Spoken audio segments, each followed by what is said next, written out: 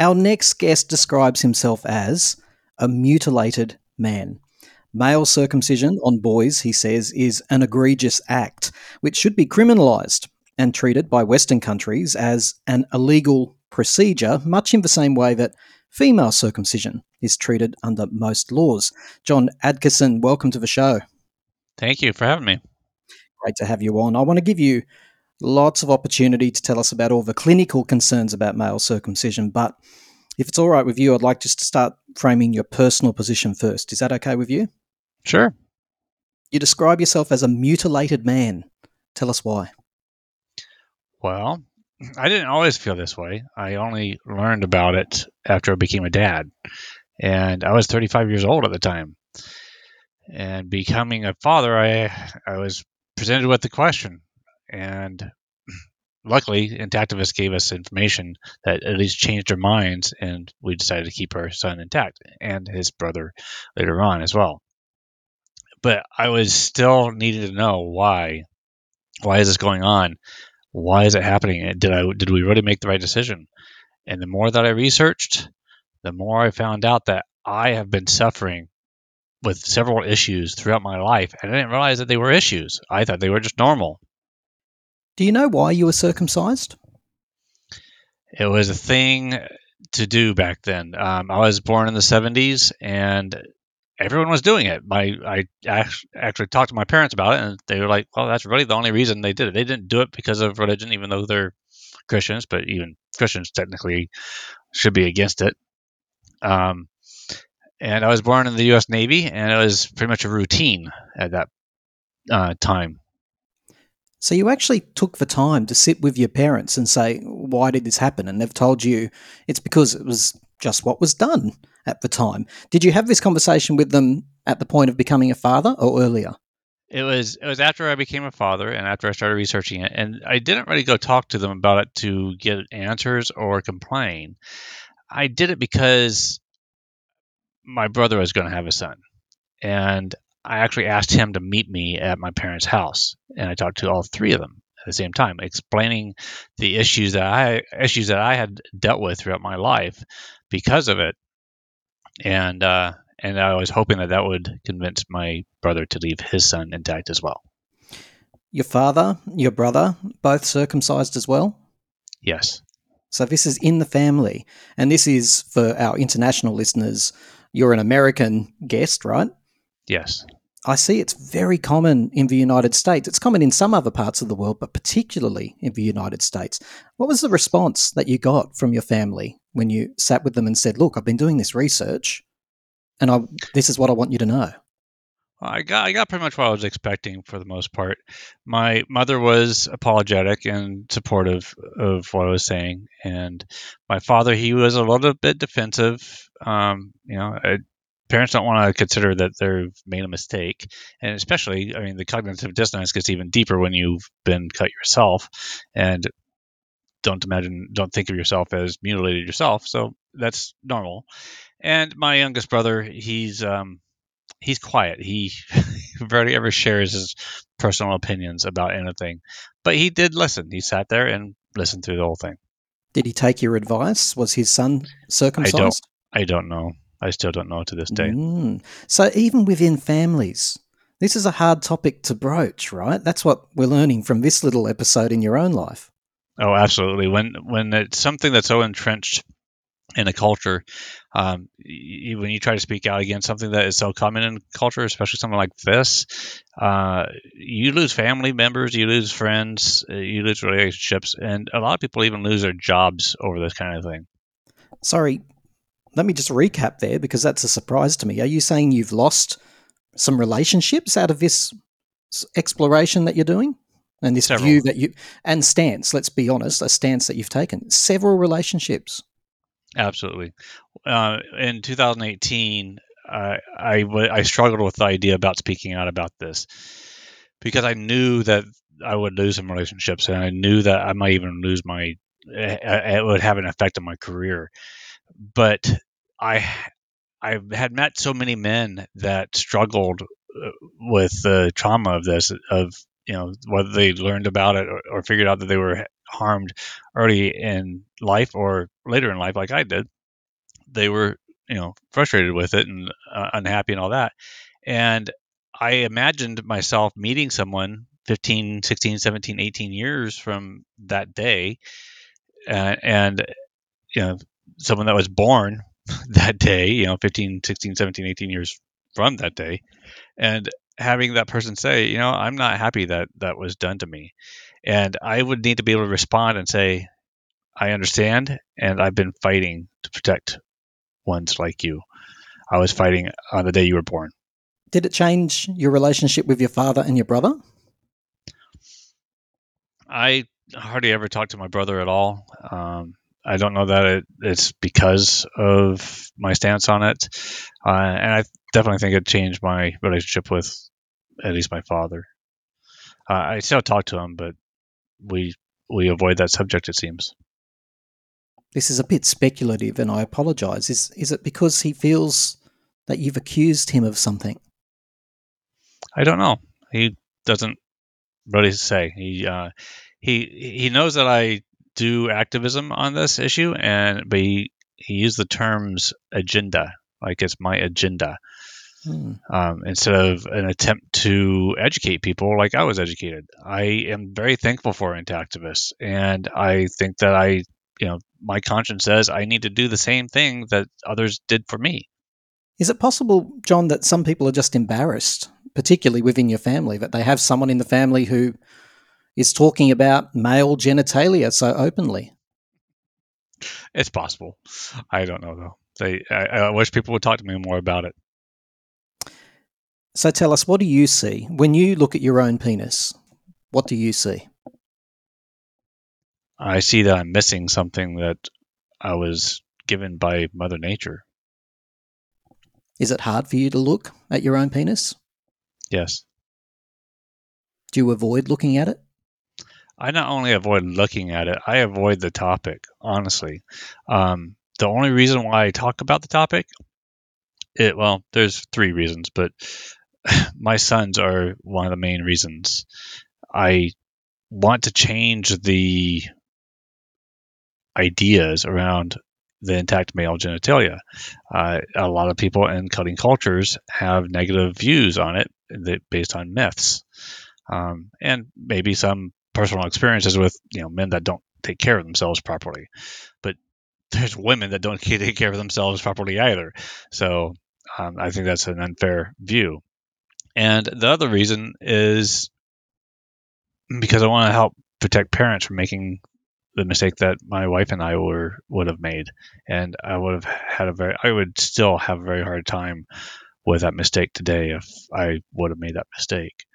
Otherwise, I don't want to think about it. I really don't want to think about it at all because it affects my life severely. And I know other men that I talk to, they sink themselves into like work or whatever to avoid thinking about it at all. You mentioned that it had caused you issues. Are you Yeah. talking medical issues there?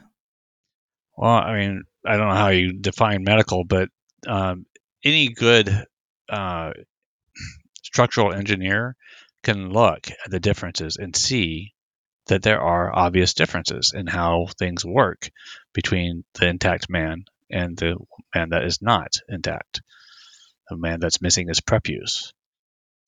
So let's delve into it. What are the issues that you're talking about? Because I don't want to guess. I've got some Okay. circling in my mind, and I'm happy to offer them to you. Yeah. But be brave. You're here to talk about it. What are the issues that you've experienced for many years that you Sure. finally, once you became a father, started to link to your circumcision? Um, so one of the first issues that I mean, one of the first medical issues was myelostenosis or myotitis. Not absolutely sure. I might have had both or have both. Myelostenosis is the closing up of something, right? Stenosis means that it's shrinking, right? Or it has shrunk from what it was supposed to be. So the meatus is the end of the urinary tract, right? The head, the end of the glands, typically It's the within hole at the top of the the penis, man. right? Exactly. Yes, where your urine comes out. Yep, yep. So stenosis means that it's closed up a little bit near the end there, and it causes a little bit of burning when it's that way because you're trying to push the same amount of fluid through a smaller hole than it should be. Um, but I also had a problem that my grandmother took me to the doctor for, where I had like a little skin bridge across my meatus, where when I would urinate, I would spray all over the place. And the doctor looked at it and said, "Oh yeah, you got this little skin bridge. Let me just cut it real quick." So it's kind of like a scar tissue thing. So because it's scar tissue, it doesn't have any nerves in it. So when he cut it, I didn't really feel anything. But it totally fixed the problem with the urination. I don't complain about that issue so much. I mean, it's irritating that I had to go to the doctor for this, and it's irritating that I made a mess for my grandmother when urinating. But Was it treatable? oh yeah, he just did a quick. Well, this little skin bridge thing, yeah, all he did was he took a scalpel and sliced it real quick, and that was that. I think that I still have a degree of Sorry, I have to. myelostenosis. Sorry, John, I have to go back to that. That was that. You can't glaze over that. You're a boy taken to the doctor by your Yeah, grandmother, and the yeah, doctor has a look at your penis, sees a scar tissue essentially across yeah. your meatus, and hmm then takes out a scalpel. What was that like for a little boy? Well, I think I was 6, 7 years old, and at that time, I was completely trusting of doctors. So I was like, okay, do what you need to do. Well, did it hurt? No, not fixing of the Okay. skin bridge. No, again, it's scar tissue, so you don't really feel much. So I'm not to diminish any of the research that you're going to tell us about, and I promise I'm going to let you get there. It's just really important to contextualize things, John. Already I'm getting a really strong sense about why this is so important to you. But is it possible, after listening to you, that you're coming at this from the position of someone who might have had a botched circumcision and not a routine circumcision? Not necessarily. So when you define botch, you think of something that you think of tissue being cut that wasn't supposed to get cut or was healthy, right? The whole thing is healthy. The entire prep use when I was born was healthy. I didn't have a pathology. I was born male, and being born male is not a diagnosis, right? But So, sorry to bring you back though. Okay, so mhm, before we get into the pros and cons of circumcision, which is fine, more than happy to have that conversation. But there are many thousands, hundreds of thousands of men who've had circumcision that don't have the same issues. Like you had correct. a short straw. You definitely had additional issues that don't come up for all circumcised men. Yeah. So with the myelostenosis, it's been estimated that over 10% of males that are cut at birth end up with myelostenosis. Um, I imagine though that far more have occurred that just haven't been diagnosed or recognized because again it's done to us as babies, so we don't have anything to compare with, so we don't know that something is wrong. That happened when you were 6 or 7. You went along to the doctor because there was spray everywhere, and your Yeah, grandma recognised there was an issue. But you said when you became a dad, a few pieces fell into place. That issues you've been having were probably related to your circumcision. If you already knew about the issue at 7, what new issues did you suddenly become aware of or start to link?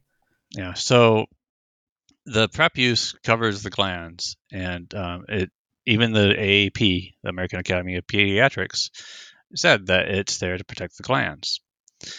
I don't know why they took that away at later dates, but so it protects the glands from the exterior stuff. It's not intended to be rubbing against clothing. It's not supposed to be out in the elements. You look at any mammal, almost every single mammal, the glands is covered and protected, and it only comes out during playtime, right? Mhm.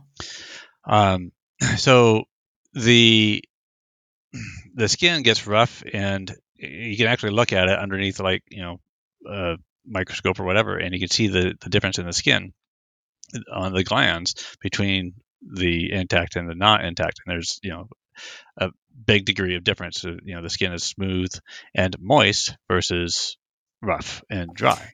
Okay, so can I just reflect back to you what I think I'm hearing? That Hmm. until you started doing your research, you thought it might have been normal to be quite dry and possibly chafing and maybe ultra sensitive. Are Yeah. these the issues you were experiencing? Yes. Right. Okay. All right, we got there. It's interesting to me, John. I promise you, I'm not having a go at you in any way, but you're quite coy about a topic that you're so vocal about. Koi? Yeah, like there's been replies you've given me that would suggest that, yeah, I mean, maybe you're just trying to be polite, but not getting straight to the point and telling me what it is. Is it an embarrassing topic for you still, even though you're passionate about this topic? Um, no, it's just that people can only people seem to only be able to take in so much of this at a time. So I address one piece at a time. Yeah. So there's several issues from getting cut, and people think that, okay, well, it's just a bit of skin and that's it, right? It's not like yeah, there's several effects of not having that skin there. Just like if you were to take off the eyelid off of someone, there would be multiple effects. So there's multiple effects of this. Mhm. There's so another effect for me and for several other men I've talked about is scrotal webbing. The scrotum gets drawn up onto the shaft of the penis because the skin that was supposed to be there to go down the penis isn't there anymore. So other skin has to make up for it on the other end. And what scrotal webbing exactly? Is it an aesthetic thing where, like, can you tell me what that is? So if you look at a penis, there's the shaft skin, and then there's a pretty clear line where the shaft skin merges with the skin that goes down onto the scrotum, and it looks different. It's slightly different skin. Some is, the skin on the that's supposed to be on the shaft is tighter, right, and the skin that goes around your testes is very loose, right, and it flexes a lot, right. So if you've taken off so much skin from the penis and then it becomes like, I'm a grower instead of a shower, it grows and it starts pulling up on that skin. It the scrotum skin comes up with it at the bottom end. So part of my penis is a large portion of my penis has scrotal skin on the shaft instead of it being down where it's supposed to be. And because of that scrotal webbing pulling up on the testes, sometimes when I have powerfully enough of an erection, my testes get pulled up into my body and sometimes will push up into the inguinal canal and it would get very uncomfortable. And at times, I have to stop sexual activity when that happens. Because of pain? Yeah, because the testes are, it's like almost like getting kicked in the nuts, right? Right. But it's, more slow, right? And consistent. If you're a medical person listening to this, please send us an email, time to talk Australia at outlook.com. I'd love to know what you're thinking, not about necessarily the circumcision versus no circumcision debate, because we haven't got there yet, but just about what John's going through, because it certainly sounds like I totally understand the passion you have because something has gone wrong for you. That would be fair to say, right? Yeah. Yeah. You said earlier you avoid looking at your penis. Is it aesthetically not pleasing to look at, or is this a psychological thing? People will laugh at me, but yeah, it's aesthetically not pleasing to look at now that I know the anatomy and the functions of the prepuce. And now I look at intact men where I used to think, okay, that's a little weird. I mean, I don't only remember seeing one intact man. He was older, he was up there in age, and I just figured, oh well, maybe his skin grew, kind of like guys get long earlobes or big ears as they grow older. Maybe his skin just grew, and that's just what probably will happen to me too, right? No, he was intact, and I thought it was weird. Maybe a lot of people think of it as gross because it's not like everyone else, and that's cultural conditioning, right? But now that I know, I'm like, wow, mine looks ugly, and those look great. Does yours look like a typical circumcised penis, though, at least? Or have you got Yeah, additional? Yeah. Okay. Yeah, and now I mean, they call them mushroom heads. My Yep. glands is completely exposed pretty much all the time. Now there are men that are quote circumcised that have variations, and we look at that. There's actually a measurement for this called coverage index, and you can have a coverage index of anywhere from 0 to 10. If you have a 10, then your glands is fully covered when you're flaccid. I have 0. Has anyone other than yourself ever negatively commented about the appearance of your penis? No. Okay. When you became a dad, when you started doing your research, something that looked possibly normal to you now looks ugly to the point where you can't look at it. Yeah. So, what other psychological repercussions for you do you think? I think that I suffer with a certain degree of depression Uh huh. over it because I'm not living, the sexual life that I often wish that could go back to being blissfully ignorant about this. How old are you, John? I am 53. And has it been the case that ever since you became sexually active, your medical issues, which is what they are, have interrupted your sex life? To a certain degree, yes. And specifically, that would be the issue with your testicles moving and causing pain during intercourse? That's only one issue. What else? So another issue I haven't covered yet is as I was explaining how the skin draws up the scrotum during erections, the dorsal side of my penis is also causing issues because it gets really tight on that end, Sorry, can I causing interrupt again, John? Which I yeah. have a bad habit of doing. I apologise. I've been a man for a long time. What's the dorsal side of the penis? So think of Sounds like a think dolphin. well, think of a dolphin. So with a dolphin, you've got the fin on the top, right? Right. Okay. Okay, Got it. and you think Okay. of the glands as the head of the penis as the head of the dolphin. Some of So us men never grow up. For me, the top of my penis. The top. No, not the tip. The top. yeah, right? Yeah, That's how yeah. educated I am. Sorry. Continue, though. That's okay. So yeah, that's since that skin gets tight, it causes what I call craning. Um, for other men, they might be cut too tight on one side or the other, and they'll end up with curvatures. But for me, I get craning. So like when I have strong erections, I can actually like flex my erection and hit my stomach. And I'm not a fat guy. I'm very skinny. So, standing up, I can make it hit my stomach. And when I'm having erections, I can't do certain positions, sexual positions, um, without affecting my partner because of that curvature upward, that craning upward. I have to be very close to my partner, usually face to face with my partner. I can't like I can't do like a sideways or a 90-degree angle during sexual activity. And I assume you were working all this out as a young man becoming sexually active pretty early on. That this was uncomfortable for sexual partners. I didn't understand it. I didn't understand why it was uncomfortable for them or me. I didn't understand. I didn't know that my testes being drawn up was an abnormal thing. I mean, all this. Does it happen every time? So, not not now that I know what's going on, and I kind of mind over matter. I calm myself in a way so I don't allow my erections to get as big as they would. I don't know I don't know how many people are going to believe what I'm saying there, but it's like, you just have to mess with your brain a little bit. I mean, some people say, well, I'm going to think of dead cats in order to, avoid premature ejaculation or whatever. So I do something similar to that to reduce my erection so it's not so I'm powerful. going to bestow upon you the title of mastermind. Anybody who can control the strength of their erection I'm telling you, you've got some strong mastermind happening there.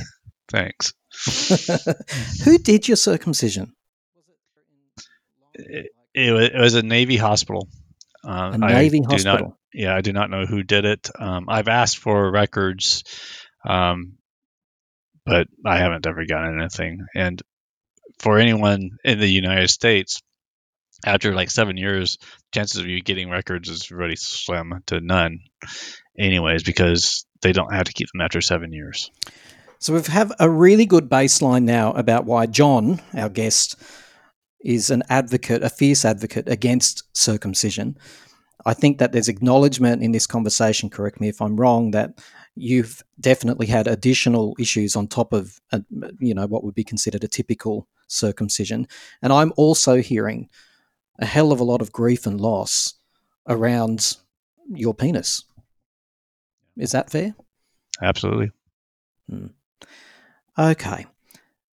So, John, I'm going to play you a clip that was broadcast just on a standard news station in the United States talking about a study that came out about circumcision.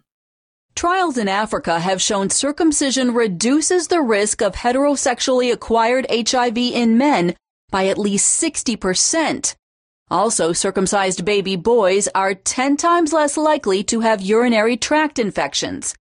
In addition, circumcised men are less likely to have penile cancer, while their female partners are less likely to suffer from cervical cancer.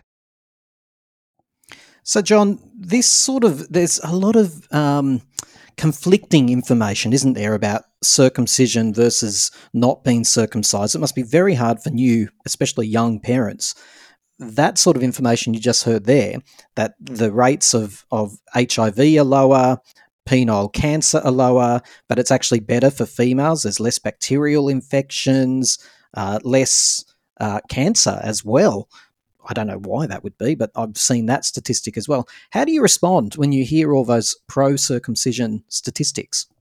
Well, there's lots of ways to respond, but one of the first ways I would respond is, would you cut off a body part just because there's a good chance, let's say a 1 in 8 chance of that body part becoming a problem later on in life? But John, Women, women do make that decision with their breasts at yep, times. absolutely, as adults, Mhm. right? Not as babies. So let's get this really clear before we go any further. Do you really differentiate between the concept of child male circumcision versus adult? Because there's a lot of adult men. You can even go on TikTok, and there's lots of men talking about their circumcision experiences because they've had physmosis and other issues. I don't think you're against that. You call that therapeutic circumcision, right? So can you just tell us where you Correct. stand on all of this? Yeah. So I actually follow some forums about men choosing to do this kind of stuff, and almost all cases is because they have some sort of pathology present. And phimosis is one, recurring balanitis is another. And yeah, I could see, maybe me deciding to do it that way. But there's actually, let's just take phimosis for example. Most cases of phimosis are resolved without any kind of cutting at all. And even if you do need to cut, there's something called preputioplasty, which doesn't actually remove the prepuce. It's just another kind of cutting that opens things up and releases the tension that happens with the prepuce. That's what phimosis is. The prepuce gets too tight, so it won't come down and around the glands. Is your primary argument here that you're removing a human being's right to choice here? Uh, that's one piece of it. You're also removing a valuable body part. Mm-hmm. So tell us about that.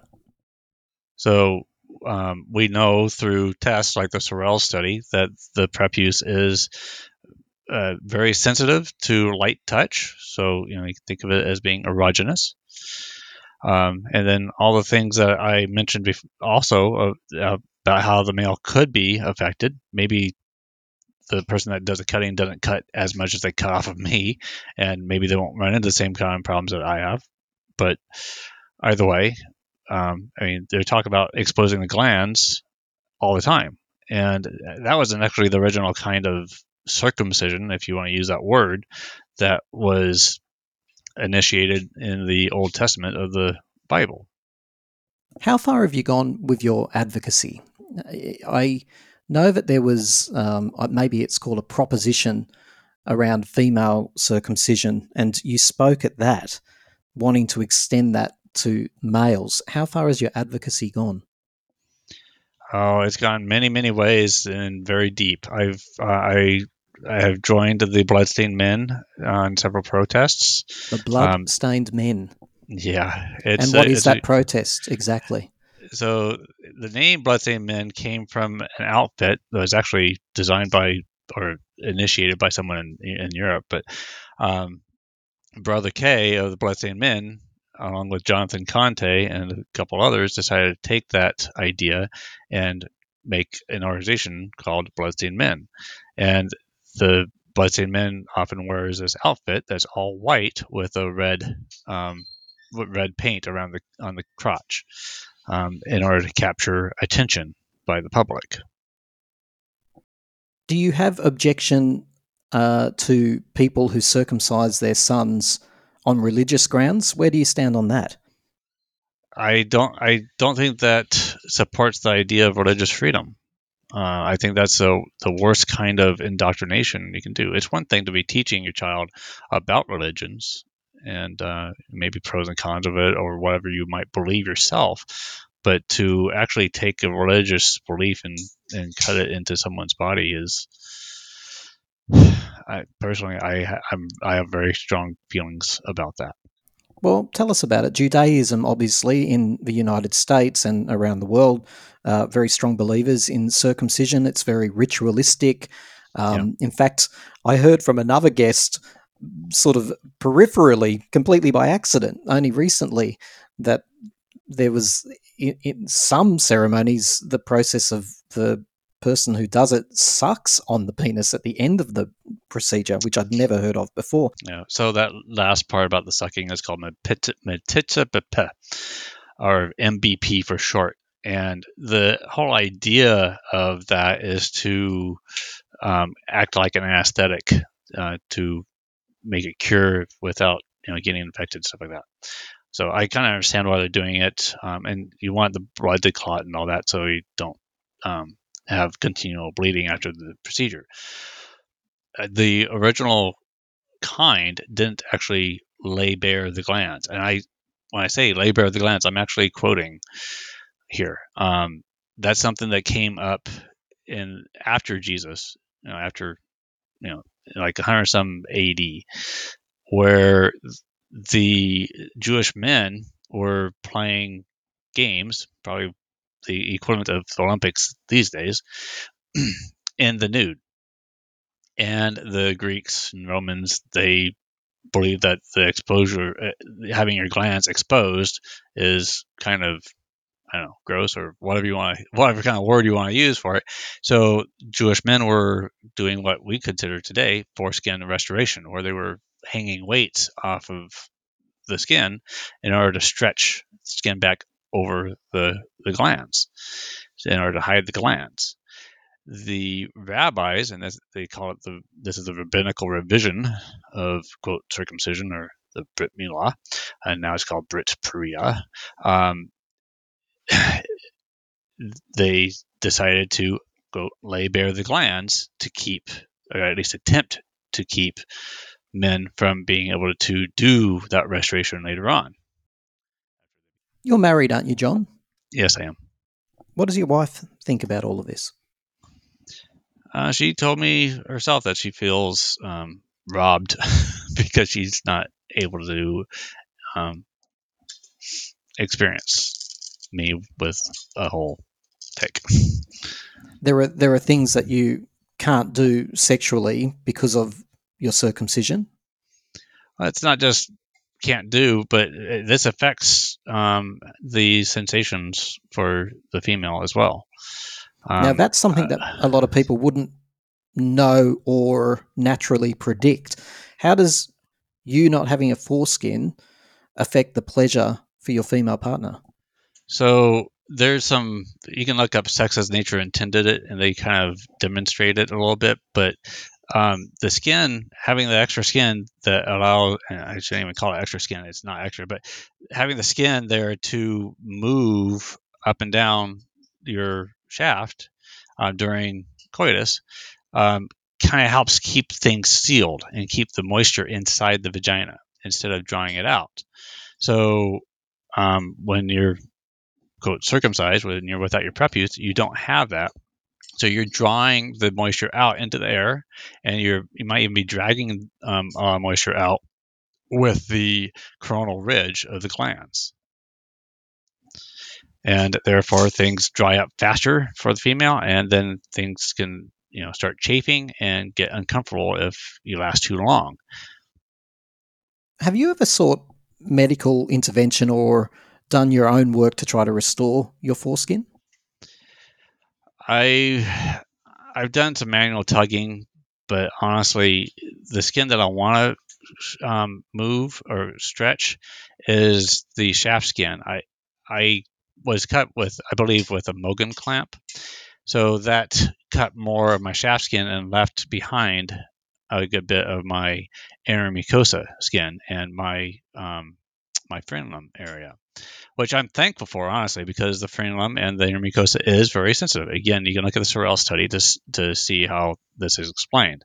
So I'm thankful for that, and I'm also not thankful for the lack of shaft skin. It's kind of interesting. Ron Lau, he's the inventor of TLC Tugger.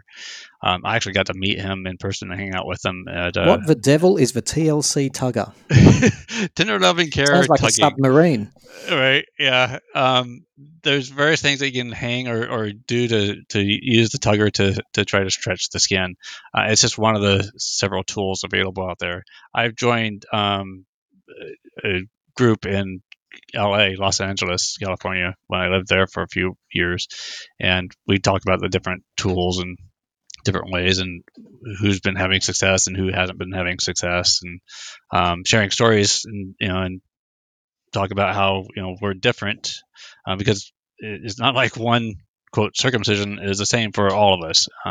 That's a very bad misconception. It's not like there's one procedure that with a specific spot to cut or anything, or a specific tool. Even there's several tools that they use to cut boys.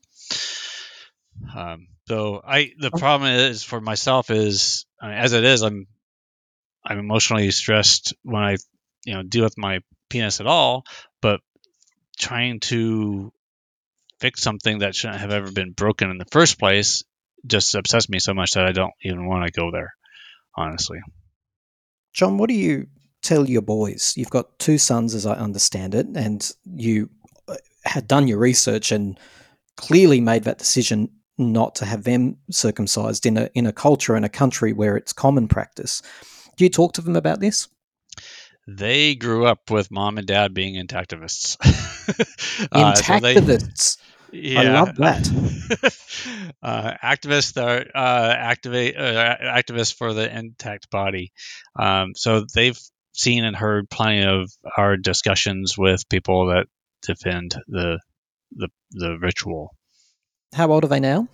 18 and 17. My oldest actually even wrote an essay on the topic. For school. Yes. Yeah. How did the school receive that? They didn't say anything about the content. They just argued that he didn't go by the directions completely because it was supposed to be directed at a specific audience. I was like, well, this is a topic that needs to be sent to people. What would you consider specific? It's a big audience. So, anyways, Well, a lot of surveys in the United States that ask parents why they elected to get their sons circumcised simply state right at the top the most frequently reported reason it's so that they fit in, so that they're not different from yeah. the rest of their family and friends. Yeah, and I really struggle with that idea because as a parent myself, to me, you're being their first bully by doing that, and you're teaching them to give in to bullies. And therefore you're also teaching them to be bullies. You're Yeah. not teaching them that consent matters. And that's not what we want to be teaching, especially in the United States, where we know incidences of rape and sexual abuse and stuff are very, very high compared to the rest of the world. Sorry, I'm just trying to compute that. Incidents of rape in your culture are high compared to the rest of the world. Did you make a link there between circumcision and rates of rape? Yes. Okay, explain that one to me. There's actually a study. I'm not remembering which country it's in. It was one of the Nordic countries where they found that of the men that were in jail for sexual violence, most of them were, quote, circumcised. And this is a country that they don't, quote, circumcise. There's a stat that says that the majority of people who are imprisoned in a certain Scandinavian country for sexual assault are circumcised. That's Yeah. just a raw piece of data. Is there Yeah. any additional evidence that... Unfortunately, not yet. Not at this point. There are psychological studies or research on this. Dr. Ron Goldman, PhD, he actually wrote a book called Circumcision: The Hidden Trauma. And he looks at all sorts of studies that have been done in history about psychology and stuff, and puts all the pieces together. And when you read the book, you kind of have to read the book from the beginning to the end. Otherwise, it won't make a lot of sense if you jump in the middle of it. And once you do, it's like, wow, that really does make a lot of sense. And he's actually putting out another book pretty soon. He gave me a copy of it pre-published. When does activism and advocacy become obsession? And have you ever pondered if you've crossed that line from doing good work to becoming totally preoccupied by it? Yes, I do ask that question of myself quite often. Mm-hmm. It's, I mean, of course, it's a passion. I would definitely say that. Whether it's an obsession or not, I managed to do a day job and do it well, and I'm lauded by my employer. So it's not a total obsession. If I spoke to your family and friends, what might they say? I don't know. Good question. My wife said that she created a monster because she became the intactivist first. I think I was still struggling with my own cognitive dissonance when she was trying to educate other people about the topic, and I was sitting quietly. But during that time that I was sitting quietly, I was paying attention to the discussion, and I was asking a lot of questions in order to get through my own cognitive dissonance. Because again, I'm cut, so the idea that I'm harmed was really hard for me to accept. Yeah, and I can hear that, John, and I am really sorry, but I also admire what you're trying to do with the information that you've found. You're trying to impart it. If you were president of the United States for the day and could make the rule without having to pass it through that bizarre system you've got over there, what would you change? What would be the first thing you'd do? I think the first thing I would do is require that I would definitely require that medical professionals provide more information about the topic. Wow. It's interesting that you didn't say I'd criminalize it. I think that if people were properly informed, it wouldn't be an issue at all. Right. John, thank you for talking to us. Thank you for having me on. And by the way, if you don't mind, I'd like to give a shout out to two organizations that are in Australia. Of course. There's the Darbon Institute and there's the Foreskin Revolution organization. If you send me those pieces of information, John, I'll make sure they're in the description under this conversation. Absolutely.